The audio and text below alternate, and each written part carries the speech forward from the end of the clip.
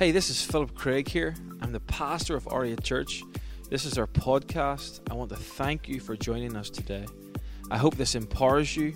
I hope it fuels your faith, and I hope it impacts your life. Enjoy the message. Okay, so verse 2, John chapter 8, here we go. It says this, at dawn he appeared again in the temple, this is Jesus, in the temple courts where all the people gathered around him, and he sat down to teach them. The teachers of the law and the Pharisees brought in a woman caught in adultery.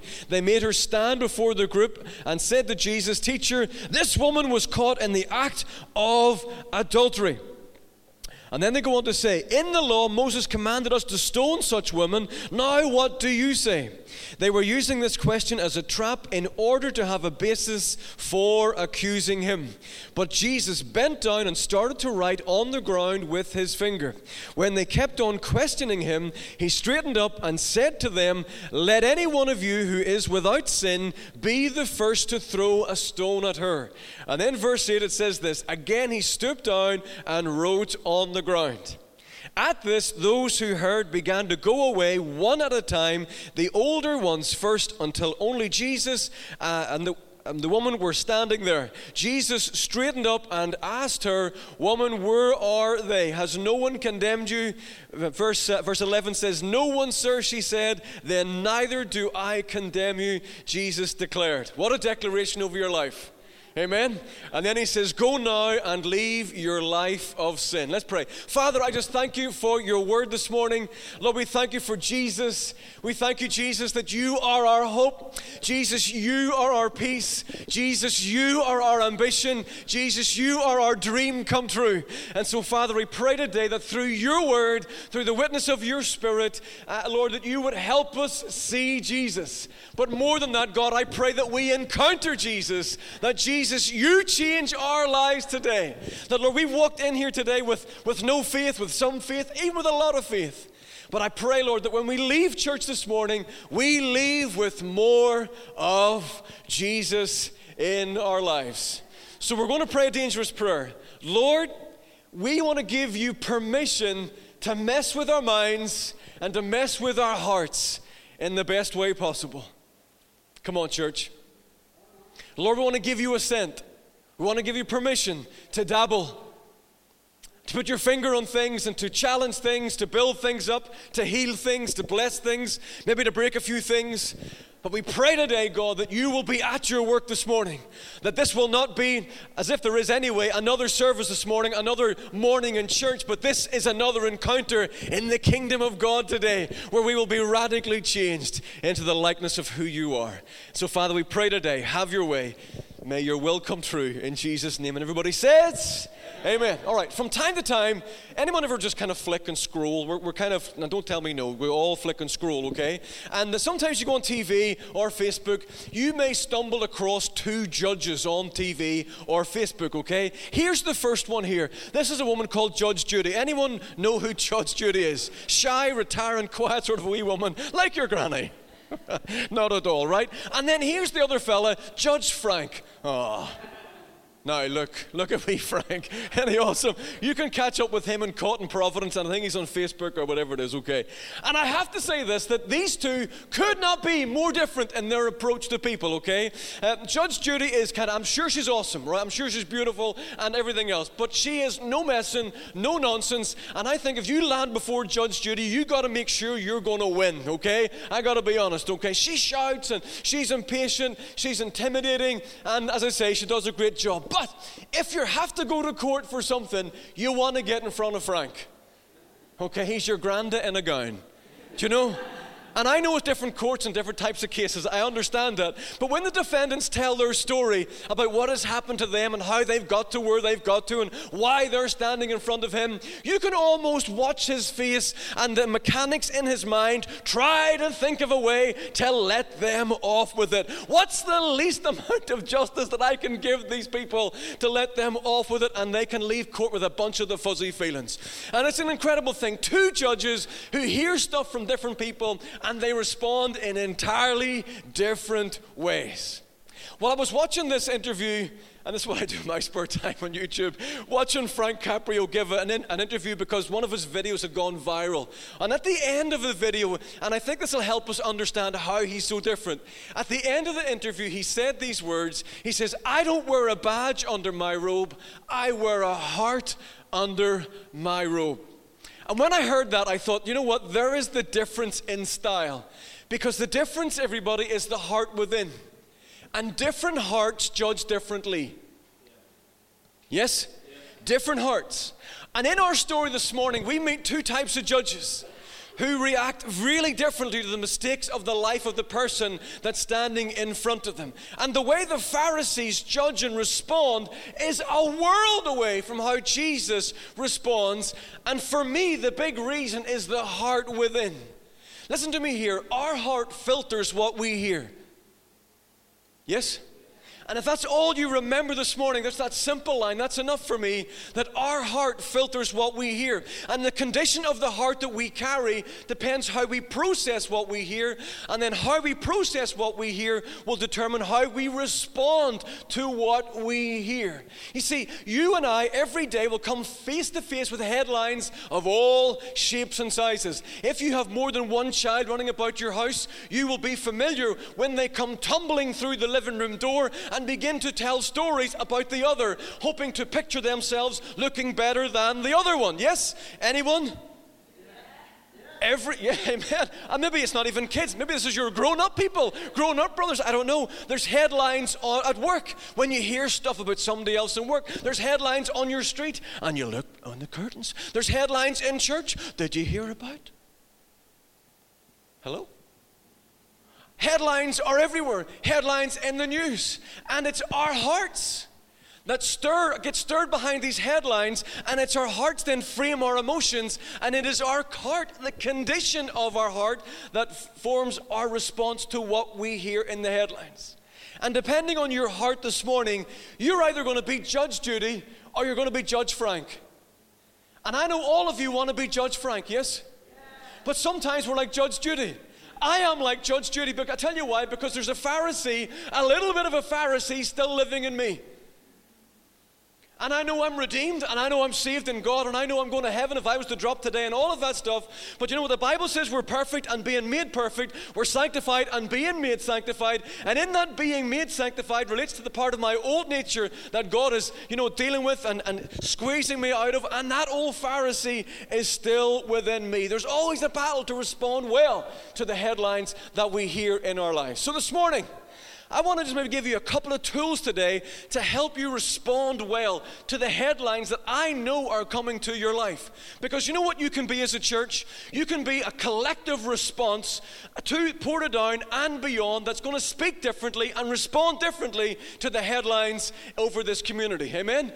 Because I don't know about you, but in Derry all those years ago, when we pastored in Cornerstone, the Derry Journal, the London Derry Sentinel had headline after headline after headline after headline, and none of it was good. And we made a decision, because we had a heart for our community, to say, you know what, that might be the headline, but we're going to rewrite some headlines. So we're going to think optimistically, we're going to be optimistic, we're going to be a blessing and pack our responses with faith. And I want to encourage you today, that is the life that you can live. That is the response maker you can be in your home, in your workplace, wherever you find yourself today. That's the heart you can carry and begin to bless and build and extend the kingdom of God where you are. So let me give you a couple of tools today. This first thing is this. Let's discern the heart behind the headline. Okay? Discern the heart behind the headline. How many people know that what we're hearing isn't always what we're hearing? Yes? Or even what we're reading. Take a look at this picture here. These are headlines from the Wall Street Journal. So they are. They're coming up anytime. Anyway, what would be there is this picture of the Wall Street Journal, okay? It was the same headline, same day, same paper, but completely different response, different subheadline on the paper, depending on who was going to be reading the paper. They were unable to have the same view, and they twisted it, and they changed it all around because they knew who was reading it would respond differently. Incredible. So where's the truth in all of that? Which is the right story? I remember undertaking an assignment in college a million years ago and learning for the first time that the Daily Mirror and the Guardian newspapers are Labour supporters. And then that the Sun newspaper, the Times and the Telegraph, well, they were more Conservative Party-leaning papers. Until that point, I just thought papers were papers. But suddenly now I'm aware that what I'm reading has got a hue, it has an agenda, it has a different heart behind the headline. And how many times does it say of one of your kids, even when they're smaller, told tales about the other one to score some points?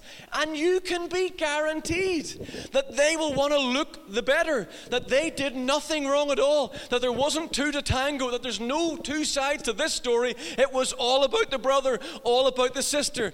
Listen to me here.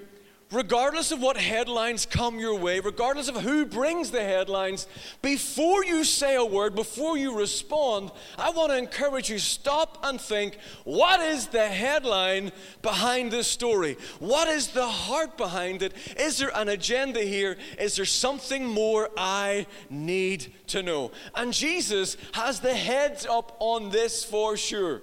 Verse 6 says this, that they were using this question as a trap in order to have a basis for accusing him. You see, if Jesus said stone her, then he'd lose the title of friend of sinners. And then he'd also be accused of inciting rebellion against Rome, since Rome were the only force, the only authority that had the power to issue an execution order. If he said let her go, then he'd be accused of ignoring the law of Moses and promoting an attitude as live as you like. So Jesus, on the face of it, is in this kind of rock and a hard place sort of thing. But he's not a stranger to it. In Matthew 23, the Herodians were having a go, this time trying to trick Jesus about whether or not they should pay taxes to Caesar. In Mark chapter 12, the Sadducees, it was their turn. They're trying to trick Jesus regarding who should marry someone if a partner dies, and then who would have kids and who's married in heaven. And remember that story? And so Jesus is no stranger to understanding that sometimes the headlines, the things that are thrown in front of him, waiting for his response, have hidden agendas. And so when a work colleague tomorrow comes at you with something tasty to share, when someone wants a word in church with you, your response, I want to encourage you, your first response is internal. It's not, it is thinking, what is the agenda? Is there another heart behind the headline here? The second way we've got to respond as we consider our response is this. We've got to find our peace regardless of the headline. And I want to talk later on some other time, maybe next time, about the peace of God. We've got to learn more about the peace of God. But I want to encourage you, find your peace regardless of the headline.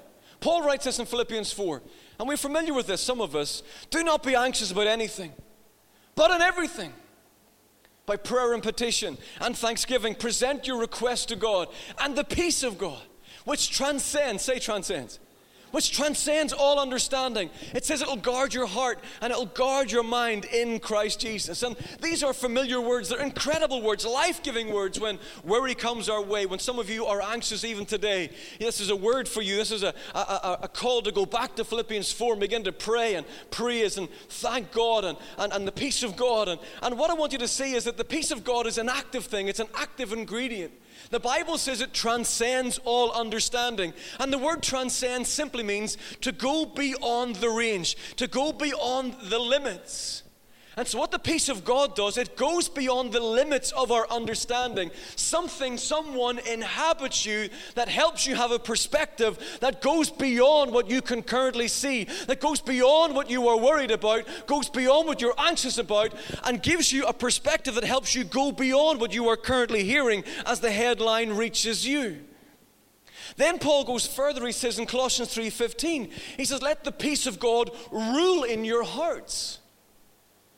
You may be familiar with this teaching, but the word rule is the same word in the Greek for umpire.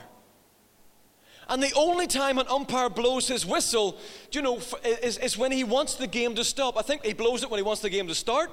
But every other time after the start, when an umpire blows the whistle, he is calling for that game to stop. And so what Paul is meaning here, he said, look, I want the peace of God to umpire your life. In other words, as you go about your day, you are meant to carry the peace of God with you. And when you come across a headline, when you come across a person, when you come across a situation or scenario that causes the peace to leave you, it is like the umpire blowing the whistle, causing the game to stop. So when you lose the peace of God, it causes you to stop and consider and think and position yourself to pray and petition, so the peace of God, which transcends, which goes beyond the range of your situation, which goes beyond the range of your understanding of it, and will guard your heart and guard your mind.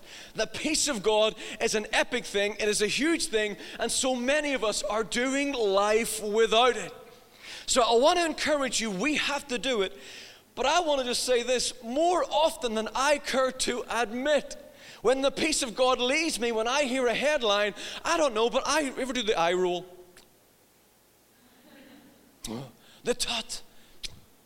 Tut and eye roll. The tut and eye roll simultaneously. Groan. Ever do that? And then the bit under the muttery, under the breath bit. Is it just me in the Northwest? Or you guys got it all down? Seriously? Come on. I more than when I hear something, I'm like that. Oh, well, that's just typical eye roll. Poof. You know, that's just like them. Oh, nothing new, not shocked with that. Would I tell somebody text just for prayer? That Pharisee still like, I'm still here. Do you know? This is what happens. I allow more than I want to tell you. I allow the headline to feed my inner Pharisee, instead of taking a moment and seeking the peace that the Holy Spirit brings. You see, if you're a follower of Jesus, the Bible says that you're a temple of the Holy Spirit. That, you know, that the same power that rose Christ from the dead is the same power that resides in you. So in you have this kind of sort of maybe potential for a battle going on, that old nature, that old Pharisee, and the headline comes. You know what? You can give your attention to that, or you can give your attention to the Holy Spirit and begin to crave your peace and get your peace back before you respond. You see, when I give my attention to the Pharisee, I feed my inner critic. Anyone got an inner critic? Don't you lie to me, Portadown. Come on.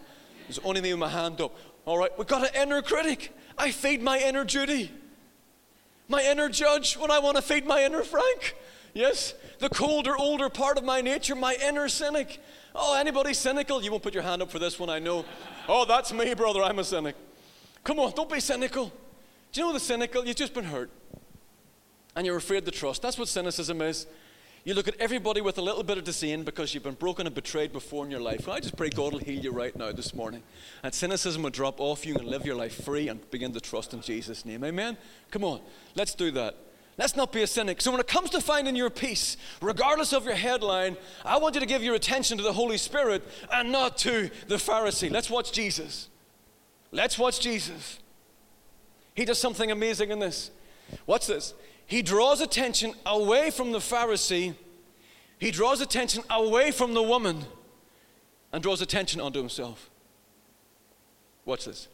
Verse 2 says this, where all the people gathered around him, and he sat down to teach them. All eyes now are on Jesus. Verse 3, the Pharisees brought in a woman caught in adultery. Can you imagine the rigmarole, the tumult, the noise, it's the only word I can think of, the kerfuffle? I don't know where I'm pulling that out of. But the kind of rumble going on as they pull her through the streets. Now, if she's just caught in adultery, she's probably not fully clothed. And they pull her through all the way to the temple courts. And they pull her in. All eyes now on the Pharisees. Headline is here. All eyes, attention on the Pharisees. Then verse 3 goes on to say, worse still, they made her stand before the group.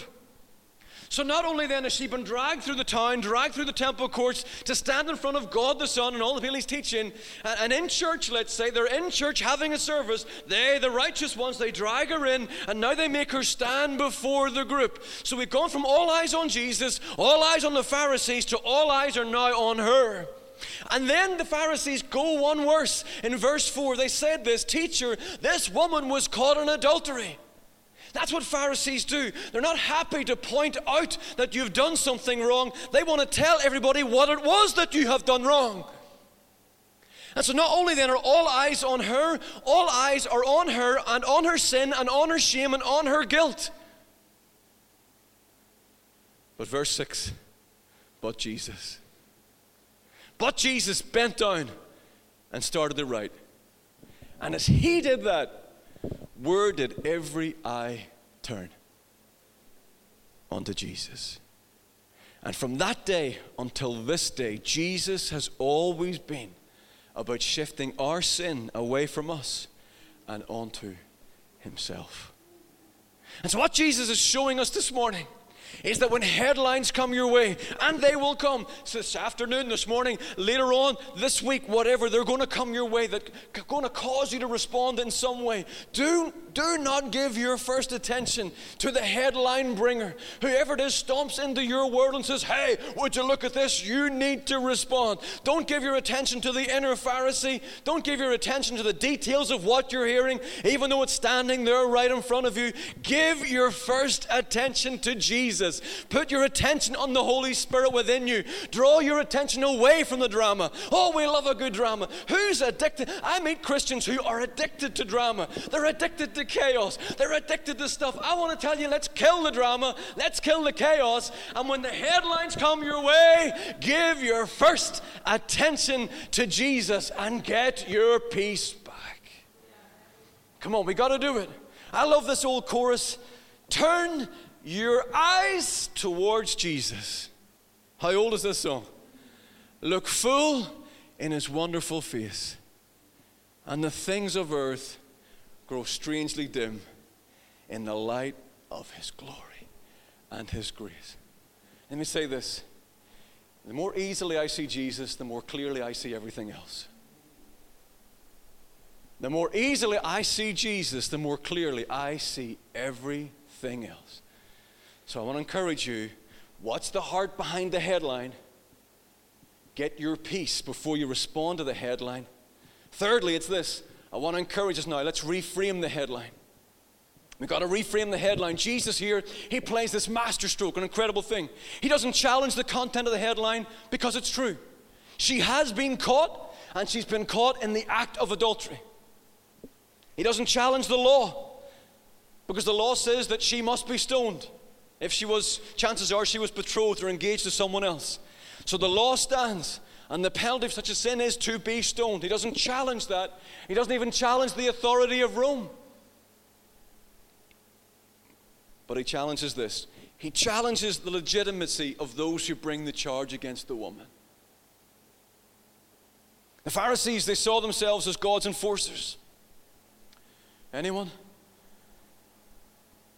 Anyone sees themselves as the watch ministry, the breaks ministry, God's enforcers, who ministers the law to the letter, the watchtower, the people who keep people in line without any love, without any mercy, without any compassion, people who they look at people who are things, instruments to keep on track regardless of all that they're going through in their own lives. And yet the Pharisees, Jesus knows full well, they are blinded to their own pride, they're blinded to their own self-righteousness, they're blinded to their own arrogance. They've taken their authority and they have abused it. Their authority has become a hammer to which they just beat people into this shape made in their own image. And church, I am the first to tell you today, it is so easy to see all of your faults and not have any clue about mine. Yes? How is it that we can have 20/20 vision on everybody else's problems and yet be completely blind to our own? I hope you enjoyed the podcast today. If you did, there's just a few things I'd like you to do. Subscribe to our podcast so the most recent message will always be in your feed. Secondly, if this ministry has impacted you and you'd like to help us continue to reach others, you can go onto our website at ariatchurch.org and give now. And we will see you next time on the Ariat Church podcast.